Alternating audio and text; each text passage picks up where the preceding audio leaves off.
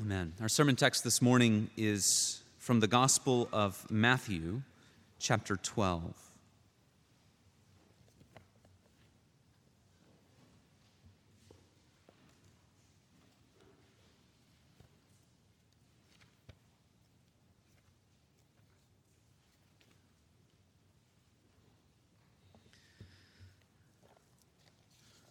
Gospel of Matthew, chapter 12, as we continue our consecutive journey through the Gospel of Matthew. Matthew 12, now to verse 33, and we'll read through to verse 45 this morning.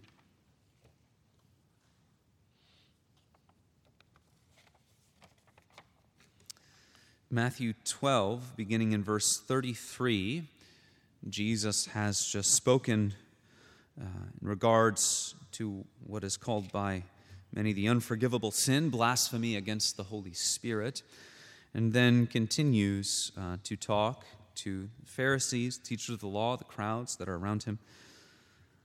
We read then in verse 33, "Give your attention to the reading of God's holy word, for the grass withers and the flowers will fall. The word of the Lord endures forever.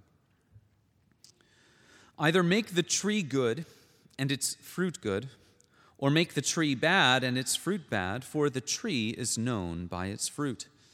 You brood of vipers, how can you speak good when you are evil? For out of the abundance of the heart the mouth speaks. The good person out of his good treasure brings forth good, and the evil person out of his evil treasure brings forth evil. I tell you, on the day of judgment, people will give account for every careless word they speak. For by your words you will be justified, and by your words you will be condemned." Then some of the scribes and Pharisees answered him, saying, "Teacher, we wish to see a sign from you."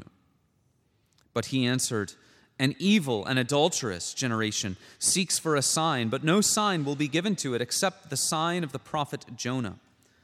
For just as Jonah was 3 days and 3 nights in the belly of the great fish, so will the Son of Man be 3 days and 3 nights in the heart of the earth. The men of Nineveh will rise up at the judgment with this generation and condemn it, for they repented at the preaching of Jonah, and behold, something greater than Jonah is here. The queen of the south will rise up at the judgment with this generation and condemn it, for she came from the ends of the earth to hear the wisdom of Solomon, and behold, something greater than Solomon is here. When the unclean spirit has gone out of a person, it passes through waterless places, seeking rest, but finds none. Then it says, I will return to my house from which I came. And when it comes, it finds the house empty, swept, and put in order. Then it goes and brings with it 7 other spirits, more evil than itself, and they enter and dwell there. And the last state of that person is worse than the first. So also will it be with this evil generation. This is the word of the Lord. Thanks be to God. Let us pray. Lord God, unless you speak, unless you move, unless you act according to your Spirit, we will remain unchanged. And thus we beg your grace, your ministry here, through your word, by your Spirit. Be with your servant as he preaches. May your truth be honored and proclaimed. And might you give us receptive hearts to all that is contained in your holy word. Change us, renew us, encourage us, afflict those who wander and who are hardened against you. We pray in Christ's name. Amen.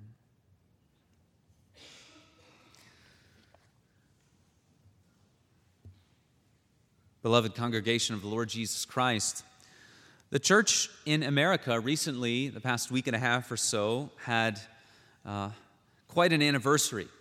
It was May 21st, 1922, that Harry Emerson Fosdick preached an infamous sermon titled, "Shall the Fundamentalists Win?" Fosdick's message was a clarion call to modernist Christians. He called them to stand against those who stood for, in short, the historic Christian faith. It was a call to move the church past things like the authority of Scripture, past the virgin birth, the miracles and the resurrection of Jesus, redemption through the cross, a vicarious redemption through the blood of Jesus. Fosdick wanted the church to move beyond all of these things. He believed they had their time.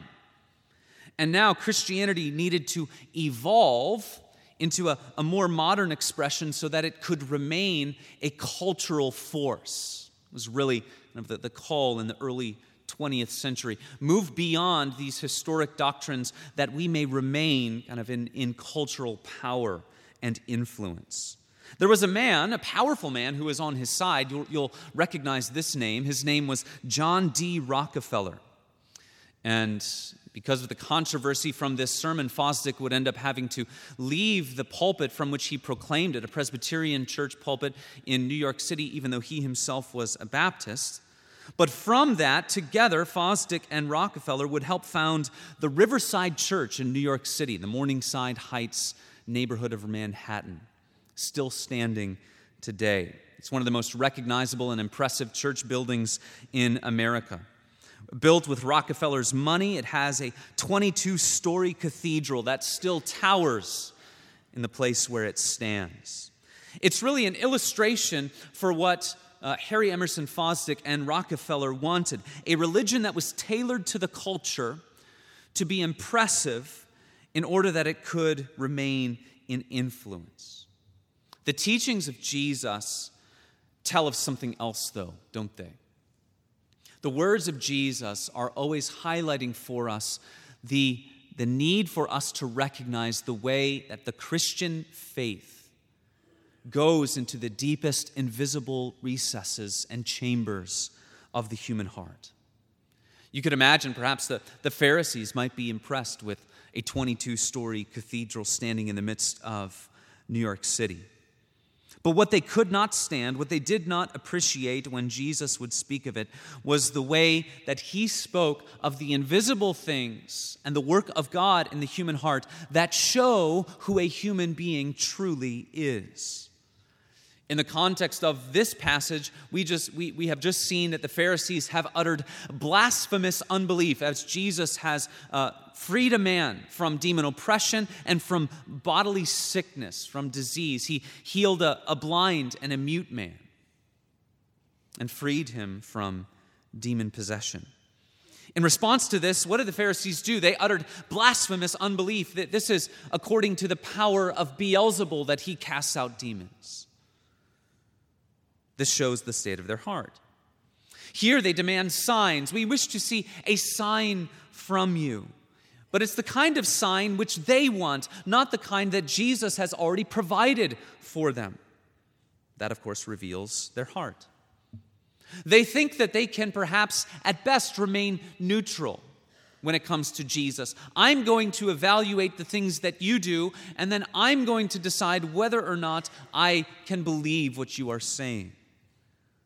In doing so, they leave themselves open to be claimed by another, for there is no neutrality in our lives. Neutrality is not an option. And what the Gospel of Matthew is always bringing before us is, what will we do with Jesus? With what he does, with what he proclaims, how he invites people to respond to him in trust and reliance and repentance. You see that again and again and again in our Gospel, highlighted once again in this passage. So we consider three tests of the human heart, these three barometers today as they occur in our text, that we may take stock in our own hearts, thus that we may come to the one who makes us clean, the one who renews and renovates our heart, the one who takes up residence so that we can be claimed by no one else. Let's consider these things together, beloved people of God. The first test of the heart is the tongue, one's speech, what comes out of one's mouth. We have just dealt with the sin of blasphemy against the Holy Spirit. Again, Jesus heals a blind and a mute man. The Pharisees say it is not by the power of God that he does these things. It's actually by the power of the kingdom of Satan that he is doing these things. Thus, Jesus speaks of the sin of blasphemy against the Holy Spirit, which is a perpetual and ongoing refusal to recognize the clear power of God at work and attributing it to the enemy of God, the arch enemy of God, to Beelzebul. It's crucial for us to notice, at least right from the start, the importance that Jesus attaches to our words. Not because of any magic in our words, but because our words and what we say reveals what our hearts believe about Jesus. It is the treasure chest of our lives, is the heart, and how it is revealed is through our tongue. This is not to say that our mouths always reveal 100% of what's going on in our hearts. There's much deception that people can use and get away with. But generally speaking, the truth will out. Of course, the truth will ultimately out. And generally speaking, human beings cannot for long hide the true state of their heart with what they say. So Psalm 52 recognizes this, that there is both deception, but then also a prevalent evil in this kind of person. Your tongue plots destruction like a sharp razor, you worker of deceit. You love evil more than good, and lying more than speaking what is right. You love all words that devour, O deceitful tongue. But God will break you down forever. He will snatch and tear you from your tent. He will uproot you from the land of the living. The primary focus of what Jesus is saying here is that our hearts reveal our faith. Our mouths reveal our hearts, I should say. Our mouths reveal our faith, and our mouths reveal the Lord of our hearts. Thus, it's directly tied to what we say about Christ. But we should not miss the importance of speech in general. And we must hear those words of Jesus as he pulls our attention forward to the day of judgment. Not only will words reveal where our faith lies, not only will our words reveal our trust or lack of trust in Jesus Christ, but our words also reveal the content of our character, don't they? Our words reveal the content of our character and our virtue or lack thereof. Jesus says, on the day of judgment, people will give account for every careless word they speak. He doesn't say every evil word, though evil words would definitely be contained in that. He says for every careless word, for every word that we speak that does not have attached to it an awareness of what we say matters. It matters to God. It matters because that's the way He has made us, that our hearts would reveal the true state, that our mouths would reveal the true state of our hearts. We need desperately to hear these words. In an age where words are so cheap, in an age where information flies back and forth 1,000,000 miles an hour and travels around the world before people realize what they have said, an age that gives various platforms for anyone to say anything that they want and to put it up on a place where it can be seen. How desperately we need to hear these words in an age where sarcasm reigns, where it's difficult sometimes to decipher whether or not someone is serious. I'm not sure if you're serious. How often do you say that to yourself or to someone who's speaking to you? Talk is cheap. How desperately we need to hear these words and be reminded from our Lord the way that God has fashioned us, this gift that He has given to us, the gift of our tongue, the gift of our mouth that reveals our hearts. And the chief exercise of the tongue is to give glory and honor to the Lord of life, to give glory and honor to the Savior and Redeemer.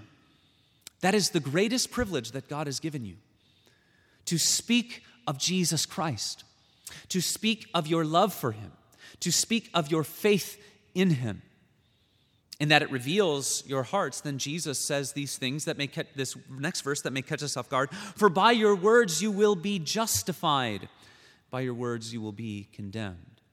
Now, we read elsewhere in Scripture, don't we, that we are justified by God's grace and through faith and through the merits of Christ. So we know that the Bible doesn't contradict itself. The Bible doesn't teach these parallel truths. It's true in this sense and then true in that sense, that you're justified by grace and you're also justified by your words. What's going on here is what we call the semantic range of a word, or a certain word can have various nuanced meanings. And here, justified, we understand to mean something like vindicated. What we say reveals the state of our hearts, and on the day of judgment, it will reveal whether or not God has saved us by His grace. It will reveal whether or not God has worked in us and given us a new heart that confesses Christ as Lord. It's important for us to understand this, especially when we come to a place like James chapter 2, where it says we are justified not by faith alone, but also by our works. There we need to understand that these words can have different nuanced meanings. In a certain context, it means proven to be or declared by God to be forgiven and righteous. And in another context, it means something more like vindicated. It's the only way that we can understand God's word in a way that doesn't contradict itself. And it says very clearly, for by grace you have been saved through faith. Romans 5:1, since we have been justified by faith, we have peace with God through our Lord Jesus Christ. That is the hope of the gospel. What Jesus teaches us here, that we can understand a word like this to have a different nuanced meaning. By your words, you will be vindicated. What you say reveals the state of your hearts, and that will be made known and be made plain, even on the day of judgment. We need to hear these words of Jesus. Jesus says, make the tree good and its fruit good. There he's saying basically conduct reveals character. Conduct reveals character. If you want a tree to yield good fruit, you need to care for the tree in ways that make it healthy. Water it, prune it, get rid of dead branches. The point of the metaphor is not to delve into those parts specifically, but to show the connection between healthy tree and good fruit. So the spiritual truth here is that for the fruit of a life to be truly good, it must flow forth from a good heart. Which prompts the question, of course, how do we make our hearts good? How do we do that? And the answer, of course, is that we can only do it by coming to the one whose work it is to give us a new heart. Ezekiel 36, I will give you a new heart, and a new spirit I will put within you. I will remove the heart of stone from your flesh and give you a heart of flesh. And I will put my spirit within you and cause you to walk in my statutes and be careful to obey my rules. We make our hearts good by turning to and coming to the one who makes us clean. Psalm 51, this is the language that we find, isn't it? Purge me with hyssop, and I shall be clean. You do the work, then I shall be clean. Wash me, and I shall be whiter than snow. Create in me a clean heart, O God. It is the work of God to do these things. John Flavel, Puritan pastor, says, as long as the heart is not set right by grace, no duties of the heart will keep it right with God. It cannot be attained through our own fleshly efforts. We need God's grace to work upon the heart, to regenerate it, to soften it unto His work. This may make us frustrated, that we are called to be so attentive to the state of our hearts. And what we find is that we are powerless to change our hearts.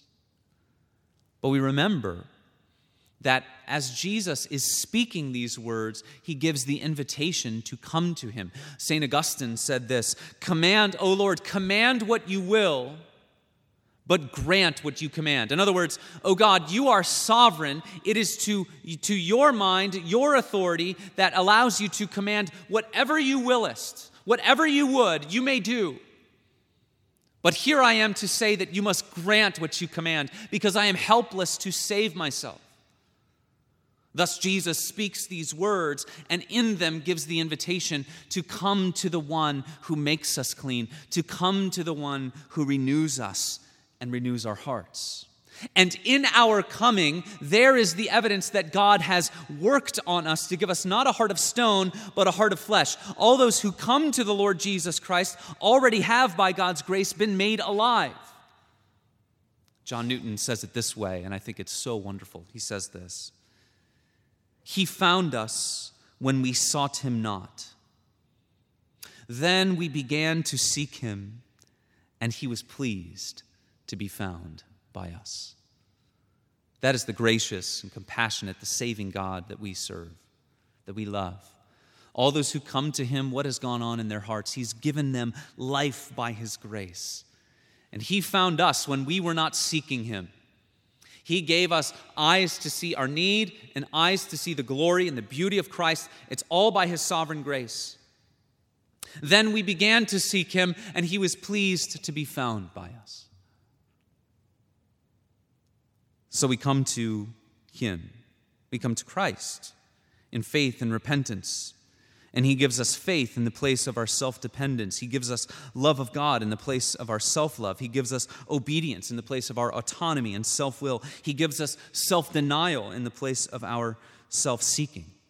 And he demands that we seek all of these things, but that we seek them by his grace. So take stock in your heart this morning, brothers and sisters. And what is your mouth filled with?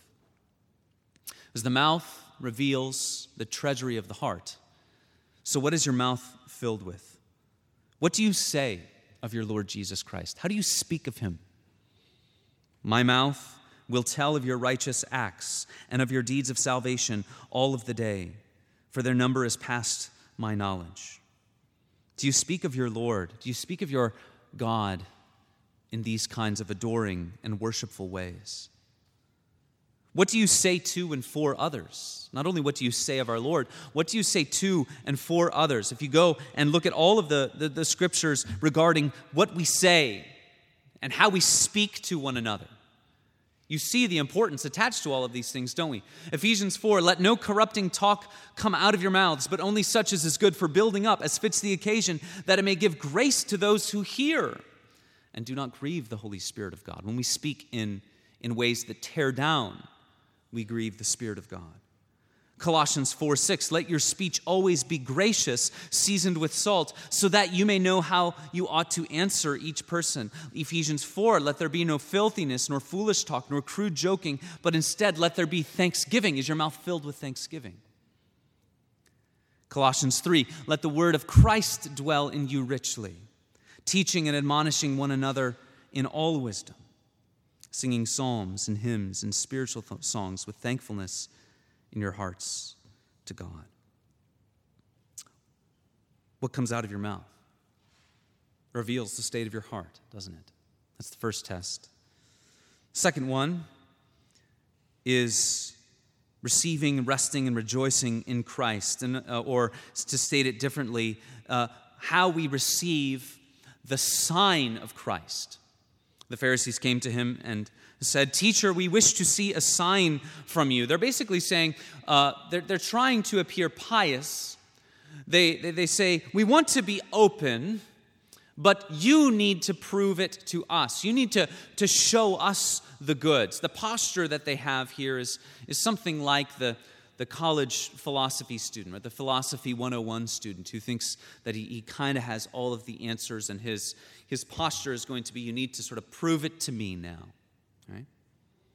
When I was in college, I had a friend who had this posture in some sense regarding miracles.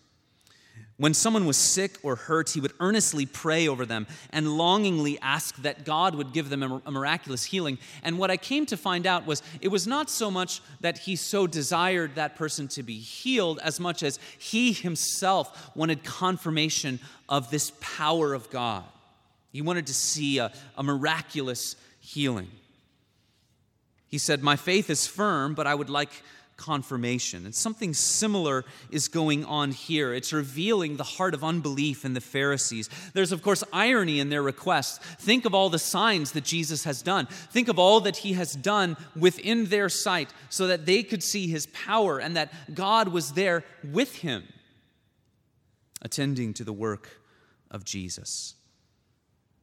They do not approve of the signs that Jesus has done. Jesus says this is an evil and adulterous generation, pulls on the language of the prophets that would call Israel an adulterous nation, a spiritually wayward nation. And here we see there's an idolatry here that is running away from Jesus and acting as if it can be the one who evaluates in a place of authority the claims and the teachings and the words of Jesus, an idolatry of various things, perhaps the life and the position of power that they had, and did not want to give up in the sight of the Messiah. An idolatry over their own intellectual power and ability. An idolatry that runs from Christ. Jesus says there will be a sign, the sign of Jonah. Now, what was the sign of Jonah? The sign of Jonah was Jonah himself. He was the sign. He went to Nineveh, and we have to then assume that if Jonah is the sign, he goes to Nineveh, and somehow, whether it's through the proclamation of Jonah or otherwise, they are made known what has actually happened to Jonah.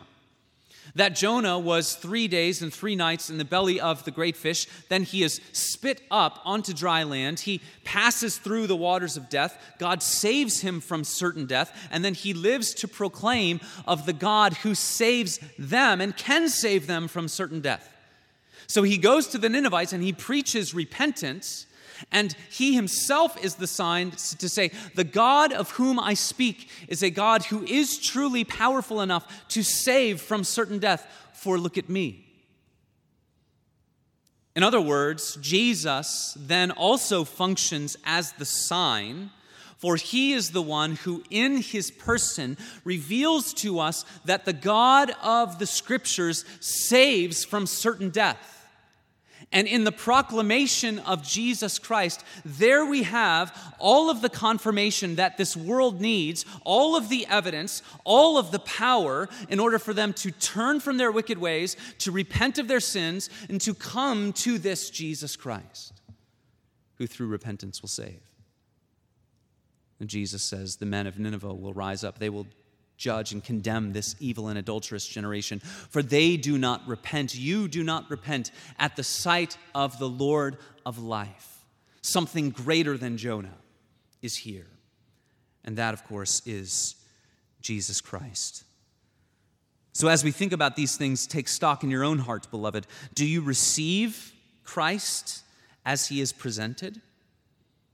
Not with this posture of, you need to show me the goods. But do you receive Christ as God has chosen to reveal him?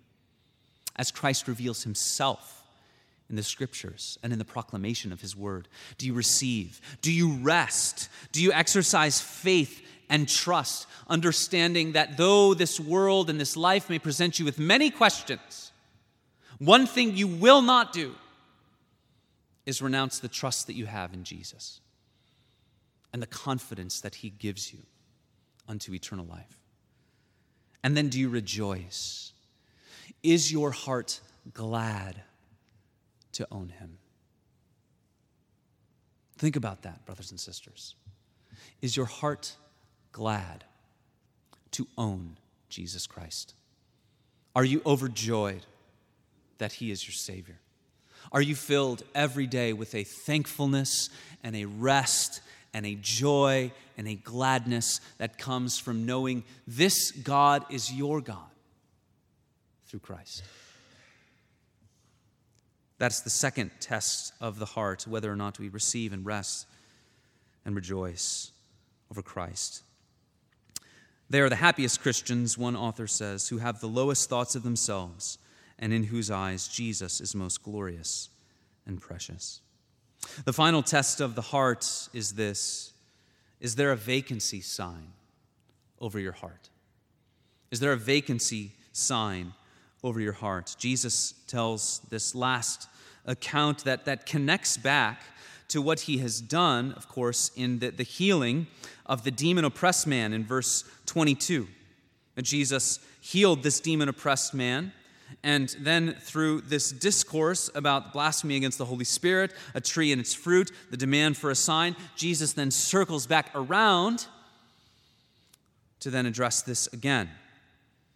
There may be a person who is demon oppressed, and if he is saved or healed from that state, that doesn't mean that he would be free from ever having to worry about that again, unless his heart is occupied by another. Unless, and the implication is, unless he has given himself to the one who reigns and rules over the heart, who is Jesus Christ himself. And of course, the connection there is from one person to then Jesus speaks of the entire evil and adulterous generation that believes it can be neutral in regard to Jesus. And there is no neutrality when it comes to Jesus Christ, is there? Whoever is not with me is against me. And that's we find that in Luke chapter 11 as well. Whoever does not gather with me scatters. Whoever is not with me is against me. There is no neutrality. So demon possession is not an easy topic to understand or discussed, but we know that Jesus confirms for us here that it is real and that it is a real danger to human beings. But it is only a danger to those whose hearts have that vacancy sign illumined over it, isn't it? This demon then travels through arid places, through watery places, and it can come back and find the house that is a human person unoccupied, and it ends up worse than it was before. And so finally, what this does for us is it confronts for us and shows to us the danger of those who think they can remain like Switzerland on these issues. Neutral in life and in spirituality. You see, the call of Jesus Christ is one that has with it authority and power. The authority with which Jesus makes his call that comes through and with the authority of his Father when he commands all men everywhere to repent.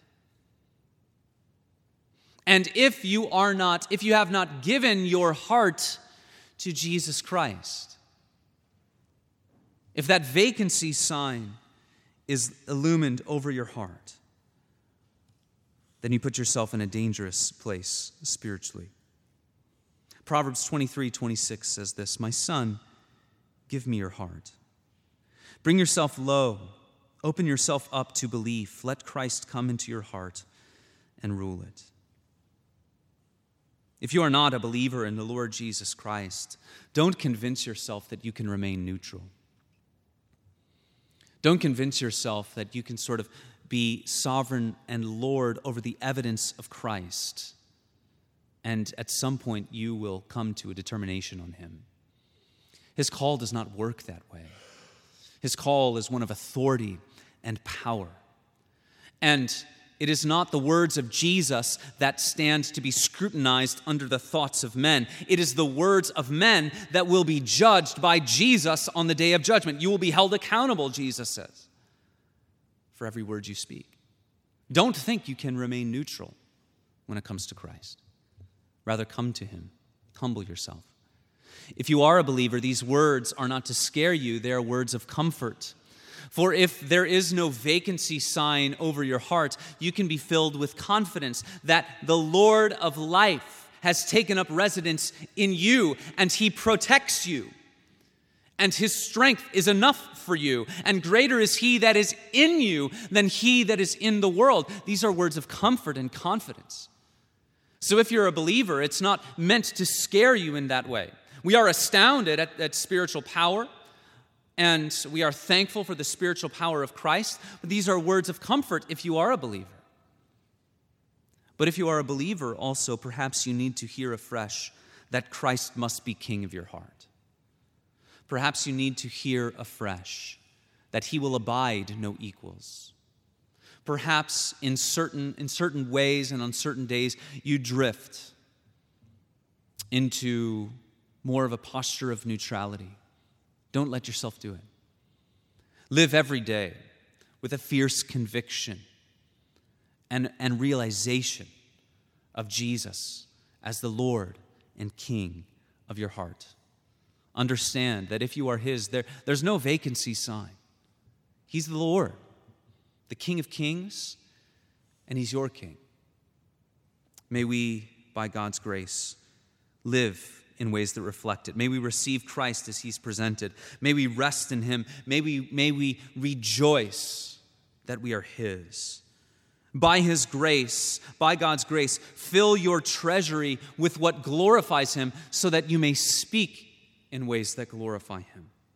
By his grace, put to death your self-love and your fleshly sin.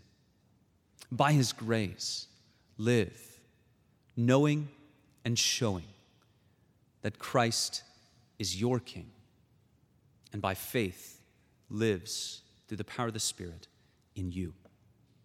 Let's pray.